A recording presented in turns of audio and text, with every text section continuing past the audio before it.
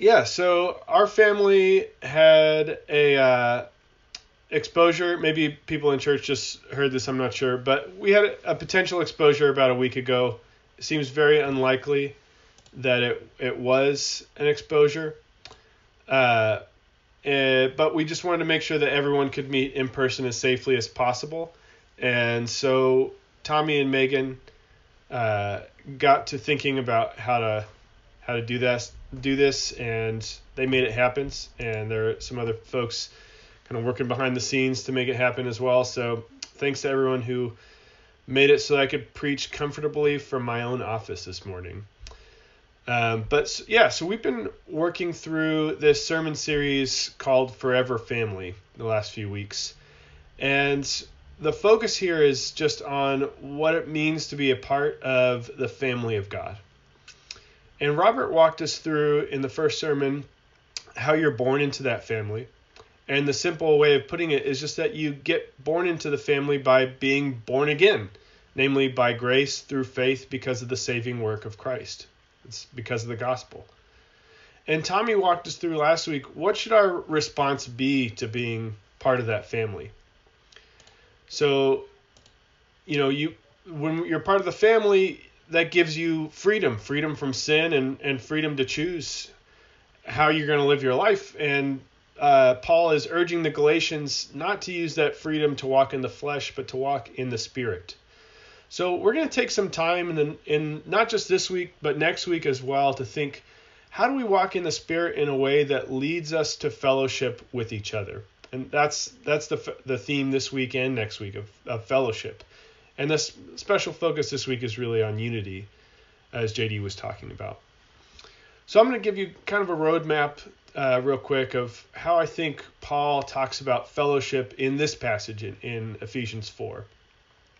And really he's saying, I think, in light of the calling that we have to come into the family of God, we need to walk worthily, we need to want unity, and we need to work wisely.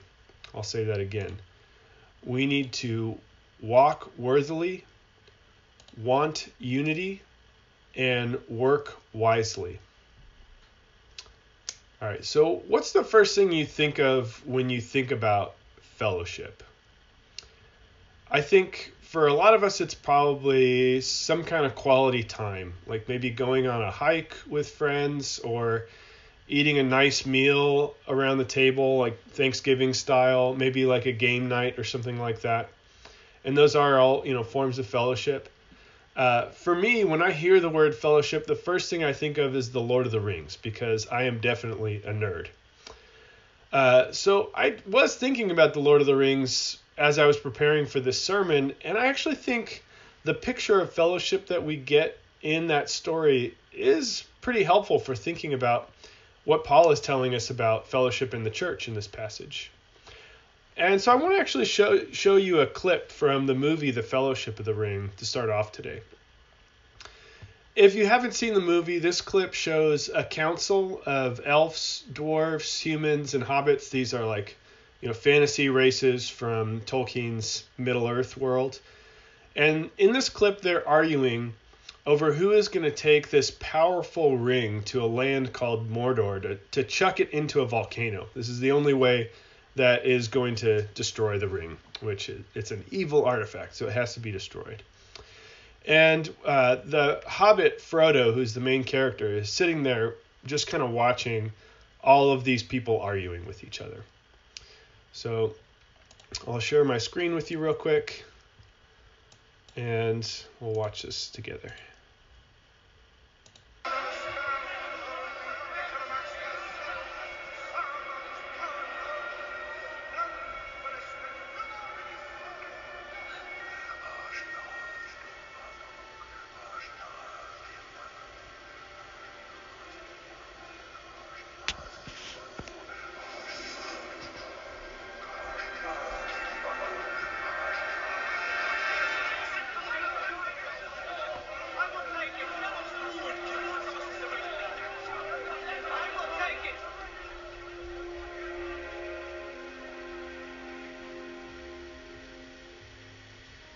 I will take the ring to Mordor.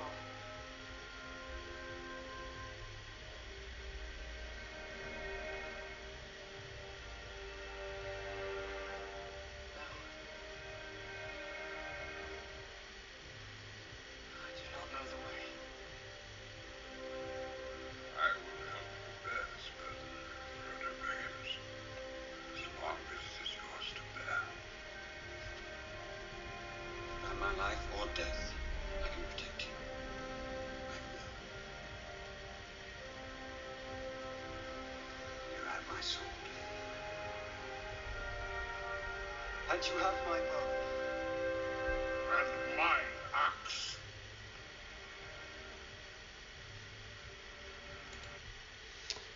All right, so I think what we see in that clip is a picture of fellowship on which fellowship isn't only just quality time spent together with friends, but at least some versions of fellowship are a unified response by members of a community to a specific call.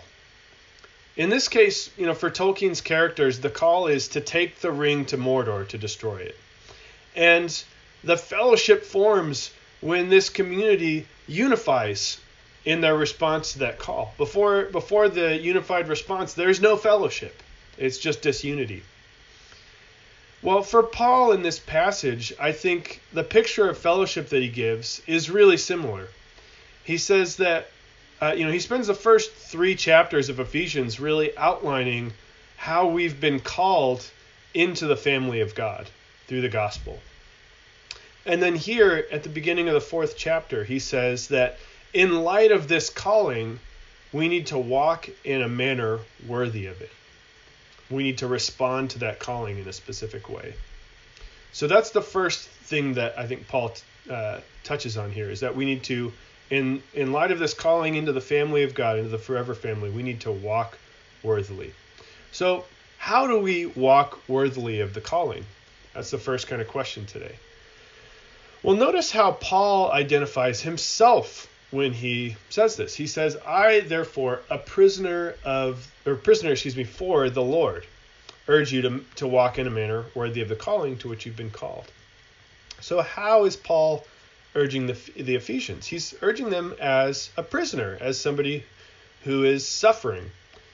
He could have said, I urge you as your leader, or as someone who is in authority over you. And that would have been true. Paul was their leader, and he was in authority over the Ephesian church. But instead of appealing to his authority, he appealed to his situation. And I think what's going on here is he's modeling how to walk worthily of the calling. Specifically, he's modeling that in order to walk in a manner worthy of the calling to which they've been called, they have to identify with Christ and to imitate Christ. Whenever you see Paul talking about his sufferings in his many letters in the New Testament, whether it's being beaten, thrown out of town, put in prison, a number of different times, it's always for Paul a way that he gets to identify with Christ in Christ's sufferings. And for him, this is great. It's like, it's an opportunity to get to be more like Christ. And so here, when he's identifying himself as a prisoner for the Lord, he's reminding them that, look, here's how I'm identifying with Christ right now. You need to do that in light of the call to which you've been called. So he says a little bit more about how can they do that with each other. So he urges them to walk with all humility and gentleness, with patience, bearing with one another in love, eager to maintain the unity of the Spirit in the bond of peace. These are all ways to imitate Christ. I mean, let's think about it for a second. In our sin, how did Christ deal with us? It wasn't with impatience or callousness. It was with gentleness, with patience, bearing with us, in love. We didn't deserve to be dealt with in those ways in our sin. We deserved death. That's what Scripture tells us, that the penalty for sin is death. Instead, though, Christ humbled himself, taking on human nature and allowing himself to be tortured, beaten, and killed for our sakes so that we could be brought into this forever family where we experience unity with God and unity with each other. So Christ so wanted to purchase this unity that he humbled himself and had this attitude of gentleness and patience and love. So what Paul is telling the Ephesians here is to walk in a manner worthy of the calling to which they've been called. They need to imitate Christ's attitudes. And I think you see this reflected a bit in the video clip we just watched in the Fellowship of the Ring. When all these people are arguing, the men, the dwarfs, the elves, they're being prideful towards each other, they're callous, they're even hateful towards each other. What it takes to break that apart is not some one person who is even more powerful and domineering or something like that. It takes a humble, gentle leadership of a hobbit who says, I'll do it, but I don't know the way. I need help. So in order to walk worthily of the calling that we have into this family, the calling of the gospel, we have to be like Christ, and we have to want unity. So the first thing I talked about was walking worthily, but in order to walk worthily, you need to want unity. That's what brought Christ to humble himself and to deal with us in the way that he did. Notice that when Paul says that, when he talks about unity, he doesn't say that we should build unity or like establish unity. He says that we should want to maintain the unity of the Spirit. But maintaining unity implies that there's already a unity that exists. And Paul describes the unity that's already there in the following verses. He says there's one body and one Spirit, just as you were called to one hope that belongs to your call, one Lord, one faith, one baptism, one God and Father of all, who is over all and through all and in all. I think in a lot of ways, this kind of unity that we have, that is a deep pre-existing unity that we're trying to maintain, is like the unity of a biological family. And this is why Paul leans very heavily on the family metaphor to describe the church. So when I was thinking about this, I was thinking about when my first daughter, Lucy, was born into our family. And I experienced this for both of my daughters, but for Lucy, it was the first time I had ever experienced something like this, that when she was born, there was a relationship that was already there that neither of us had ever done anything to work for. It was just there. And I loved her so immediately and unconditionally, it surprised even me. And she never had to do anything for that. And I didn't even do anything for that. It was just there. We just started off unified by this family relationship that we had together. But our relationship still takes work to maintain and to, even as it develops over time, as she grows and as I change as a person. So, when I mess up as a dad and just as a human being, I have to go apologize to her and ask for forgiveness. And it happens a lot. And that's even a way for me to parent, to show her look, even grown-ups are not perfect.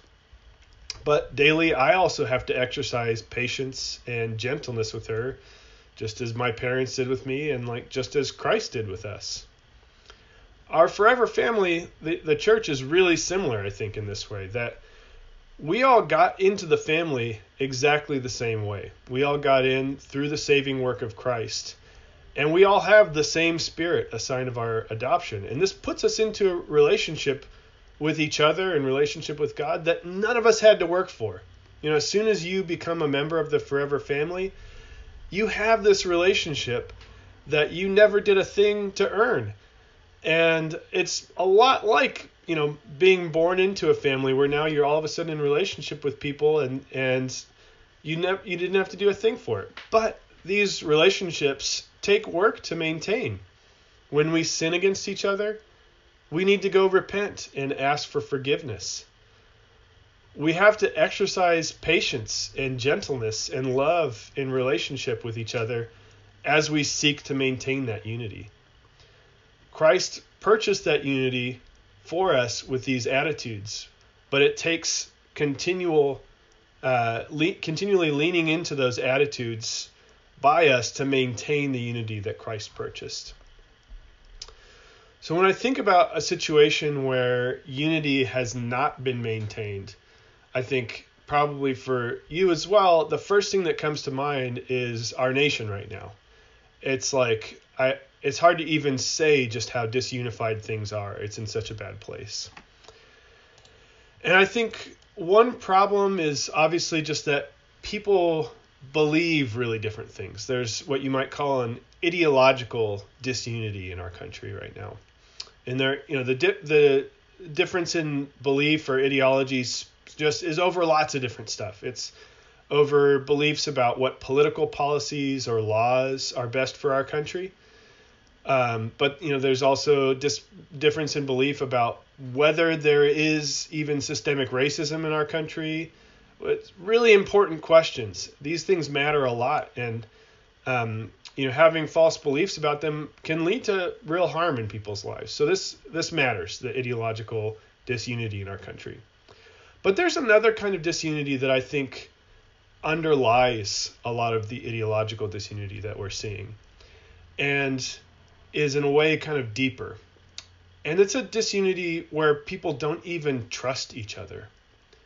In fact, I think one of the reasons people disagree about so much and so vehemently right now is that they don't trust each other. They actually assume that anyone who disagrees with them must have bad intentions or must be trying to bring about some bad end.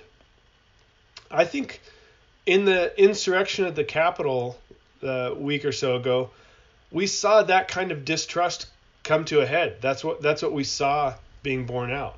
There was a disagreement about what happened in the election, but at the heart of that disagreement was such deep distrust for the other side that people assumed the other side was trying to bring about some evil aim. So can we take away something from this passage for what's going on in our country right now?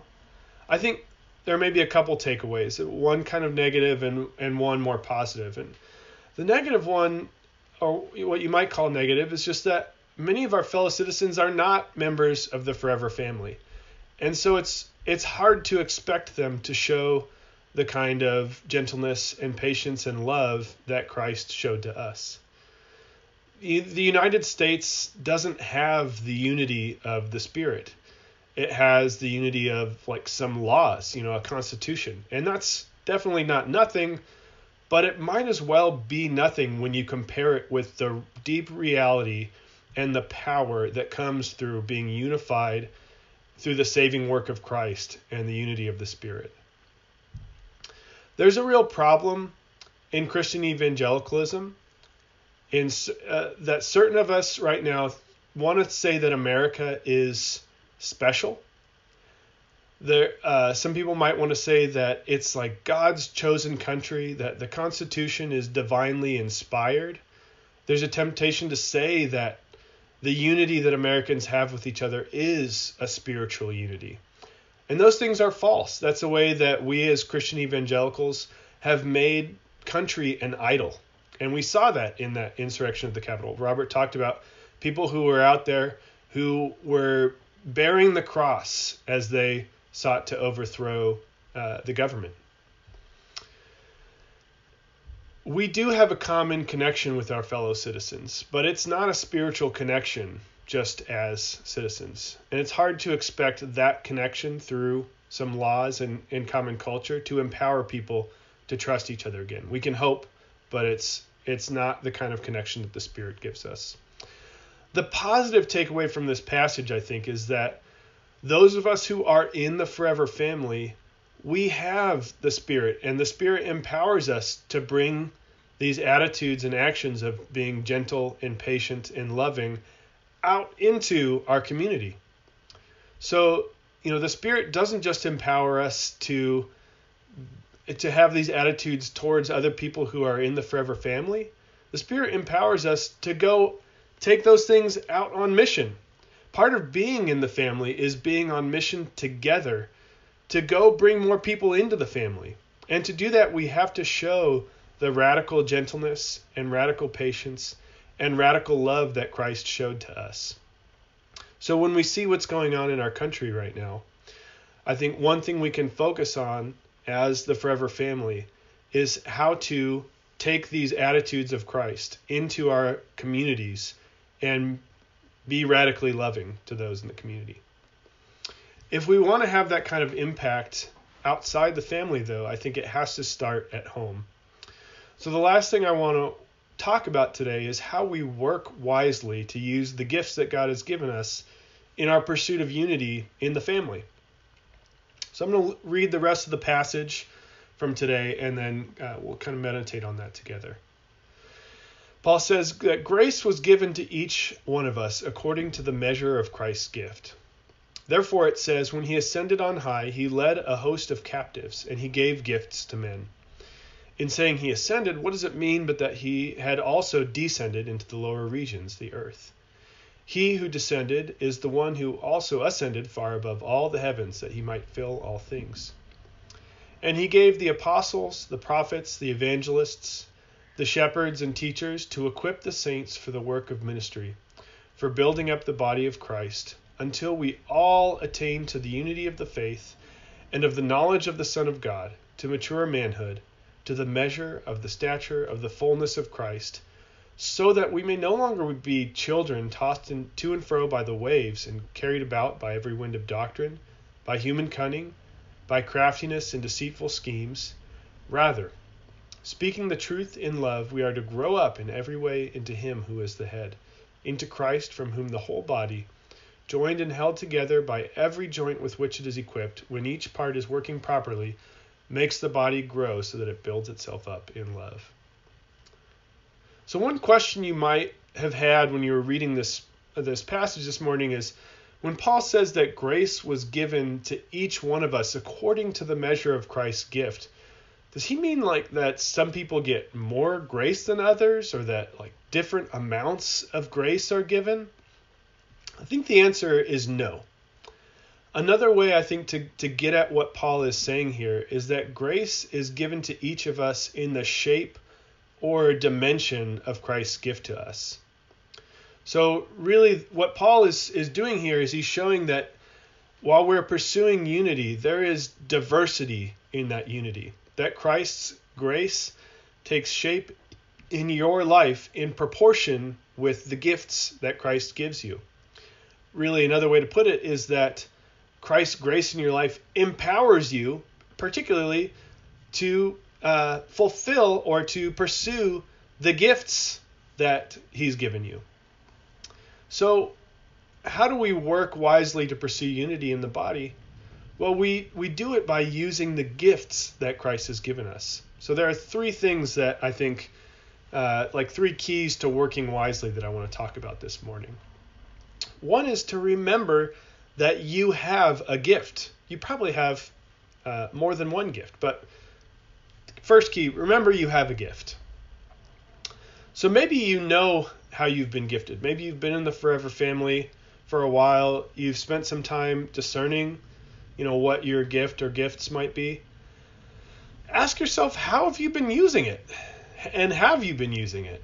Maybe you've been kind of isolated and you haven't been using your gift to build up the body.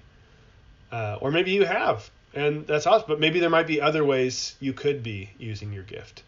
So a really practical question that we can ask ourselves in prayer and reflection is just, what's something I can do to build up the body of Christ this week, this month, and this year? And building up the body of Christ means building up particular people in the body.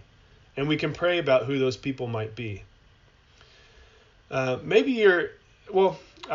say something else too. I mean, some of these opportunities are going to come in the programmatic structure that we have in the church. So by that, I mean family groups, discipleship groups, small groups. These are spaces that the church leadership has designed to give opportunity for the church body to build itself up. But there are other opportunities as well, right? Say your gift is encouragement. You can maybe pray about, God, give me some names of people that I can call. Maybe I want to call 3 people a week and just try and encourage them in this really hard season. That's a thing that you can do that doesn't necessarily have to be part of a church program or something like that. So maybe you're in the Forever Family, but you don't know what your gift is. You're like, I've been in the family for a little while, but I'm just not really sure what's my gift. Well, there's some things you can do to try and figure it out. You can pray about it and just ask God to show you and to just help you discern that. You can talk to other people in the family. I think one of the most common ways that we actually go through that process of discernment is to be known by other people who see God's gifting in our lives. Often other people are able to see that in us better than we see ourselves. And another thing you can do is just look for ways to serve and build other people up and just see what happens. I think a lot of the times we want to find our gift first and then use it. But really, if you start just trying to do something, that's oftentimes the best way to find out, like, okay, what's a struggle and then what kind of just shines once you're doing it. And maybe you aren't yet in the family. Maybe you haven't come to believe the gospel. You haven't accepted that free gift of grace that's been offered you.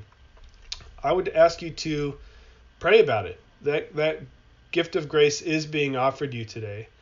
And so I'd invite you to take some time to pray about what you've heard today. Reach out to us. There are a couple of different links you can click on the website, either through the contact or respond to the gospel, and we'd love to set up a time to talk to you about it. So the first thing to work wisely is just remember that you have a gift. And the second key is to use it and to let other people use their gift on you. So one kind of disunity that is common is the kind that we're seeing in our country right now, where people distrust each other, they're angry, they're impatient or hateful even towards each other. And that's like a disunity of dissension, where people are actively angry or have these attitudes towards each other. But there's another way to become disunified. It's not dissent. It's more like just drifting apart. And I think this way of becoming disunified is a real threat in a pandemic where it's hard to connect, and it's a real threat for an individualistic society, a society, a culture in which it's really where the individual is kind of the primary unit, and it's hard to reach out and ask for help from people. So maybe that's something you've experienced this year, and if you aren't connecting with other members of the Forever Family, other members of Mercy House, or other members in the body of Christ, then you aren't working wisely if you're not using your gift and letting people use their gift on you. So I think we face this temptation sometimes when we expect that church staff or maybe church elders, the church leadership, that those are the people whose job it is to build up the body and that we come to church to get fed.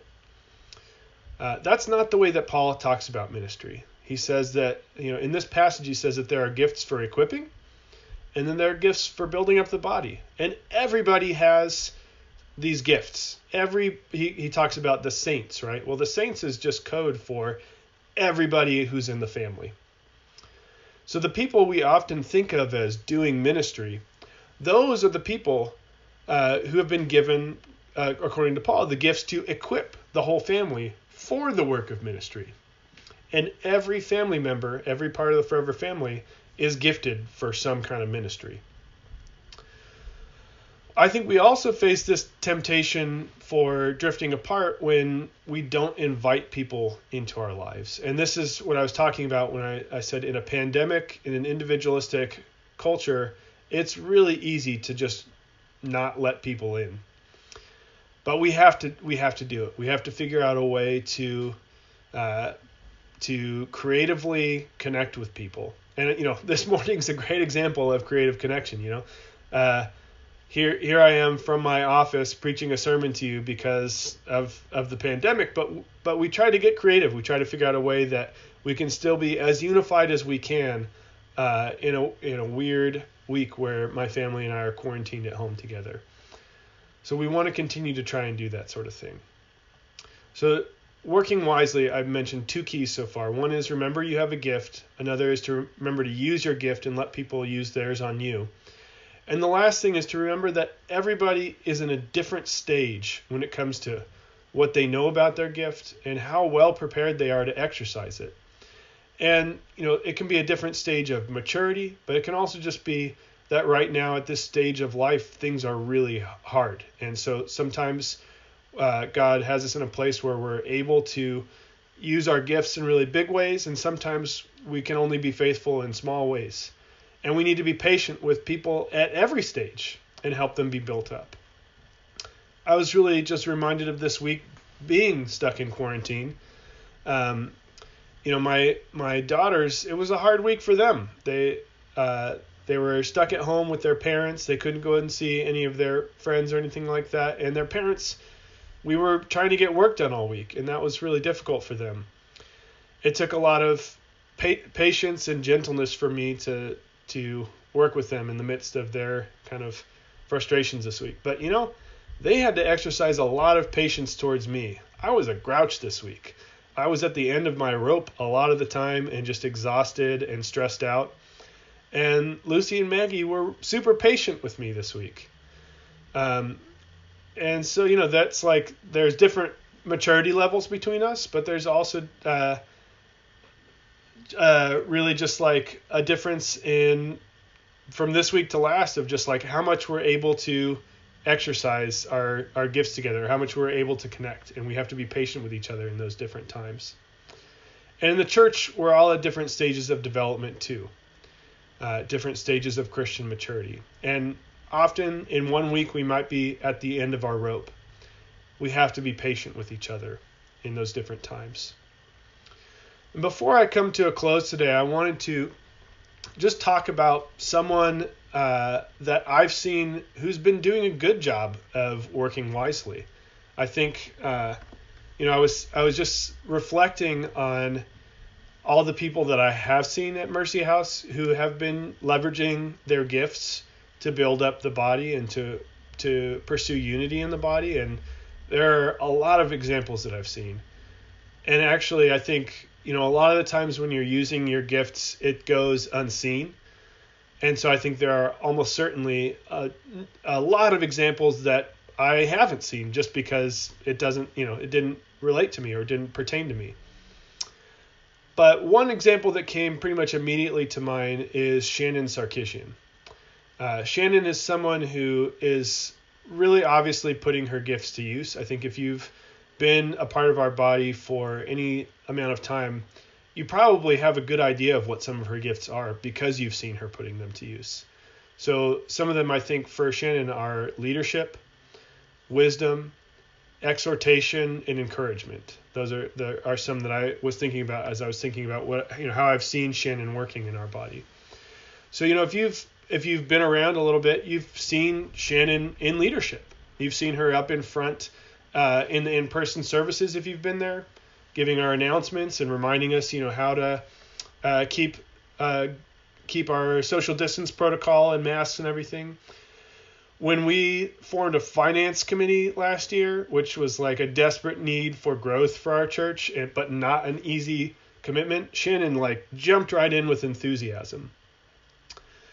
When we have summit meetings or business meetings, Shannon shows up faithfully and asks really thoughtful and hard questions that really need to be asked. I'm the kind of person who when those meetings happen, I show up, but man, I don't want to ask the questions. I just would rather them, I'd rather the time just pass. But Shannon is very faithful to ask wise questions that help, lead us where we need to go. Those are things that you might see because they're areas of leadership and kind of official capacities, but there are also things that are behind the scenes too. When I was up for the role of elder, Shannon asked me to meet for a Zoom meeting so that she could just hear more about what my vision for the church was. But not just for that, she wanted to encourage Joanna and I and ask what were some ways that she and Charlie could make sure that Joanna and I didn't burn out in this season, that they could support us. And she had ideas. She had more ideas than I did. I didn't really have any ideas. And that was a way where her gift of encouragement and wisdom was really coming out. So I just wanted to put Shannon on a pedestal this morning as an example of someone that I've seen in our body pursuing unity and using her gifts to build up the body. As we come to a close today, I wanted to return to the image of fellowship that the Lord of the Rings gives us. I pointed to a few ways that actually that kind of vision of fellowship is like the vision that Paul gives us. There's one really important way, I think, in which it's very different. So the fellowship in the Lord of the Rings forms around a common goal of destroying something. Their goal is to destroy the ring. That's the purpose. But our fellowship forms around a common call of a hope of growing up in every way into him who is the head, says Paul, into Christ. In this passage, I didn't touch near as much on as I would have liked, but there was a lot to say. But in this passage, we get a vision not just of how we should be relating to each other here and now as members of the Forever family, but of how we're going to be forever relating to each other as family, as brothers and sisters in eternity who are fully unified with Christ and fully unified with each other through Christ. And right now we're moving forward day by day with halting steps. And we're trying and sometimes failing, often struggling to be patient with each other and to be gentle with each other and to build each other up. But why are we doing this? We're doing this because we hope and we know that eventually we're going to be fully unified together as we're fully unified with Christ. Please pray with me.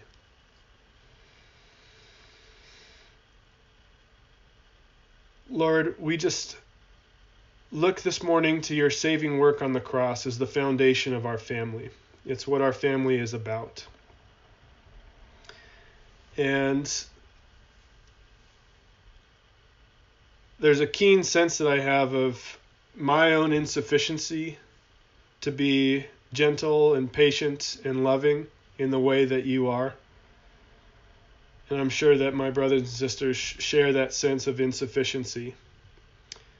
And yet you have given us your Holy Spirit, Lord. You have given us a sign of our adoption that's more than just a sign, Lord. It's a person of the Trinity who can empower us and who is empowering us to relate to each other in these ways and to relate to the world around us, to be on mission in a way that's revolutionary, Lord. So we ask this morning, God, in hope and with faith, that you will help us to do that, to be gentle with others, to be patient and in love, to transform the way that our community relates to each other, to reach out, to use our gifts and leverage those to build each other up and to show the world how we can radically love. We ask these things through our Lord Jesus Christ, who lives and reigns with you in the Holy Spirit, one God, forever and ever. Amen.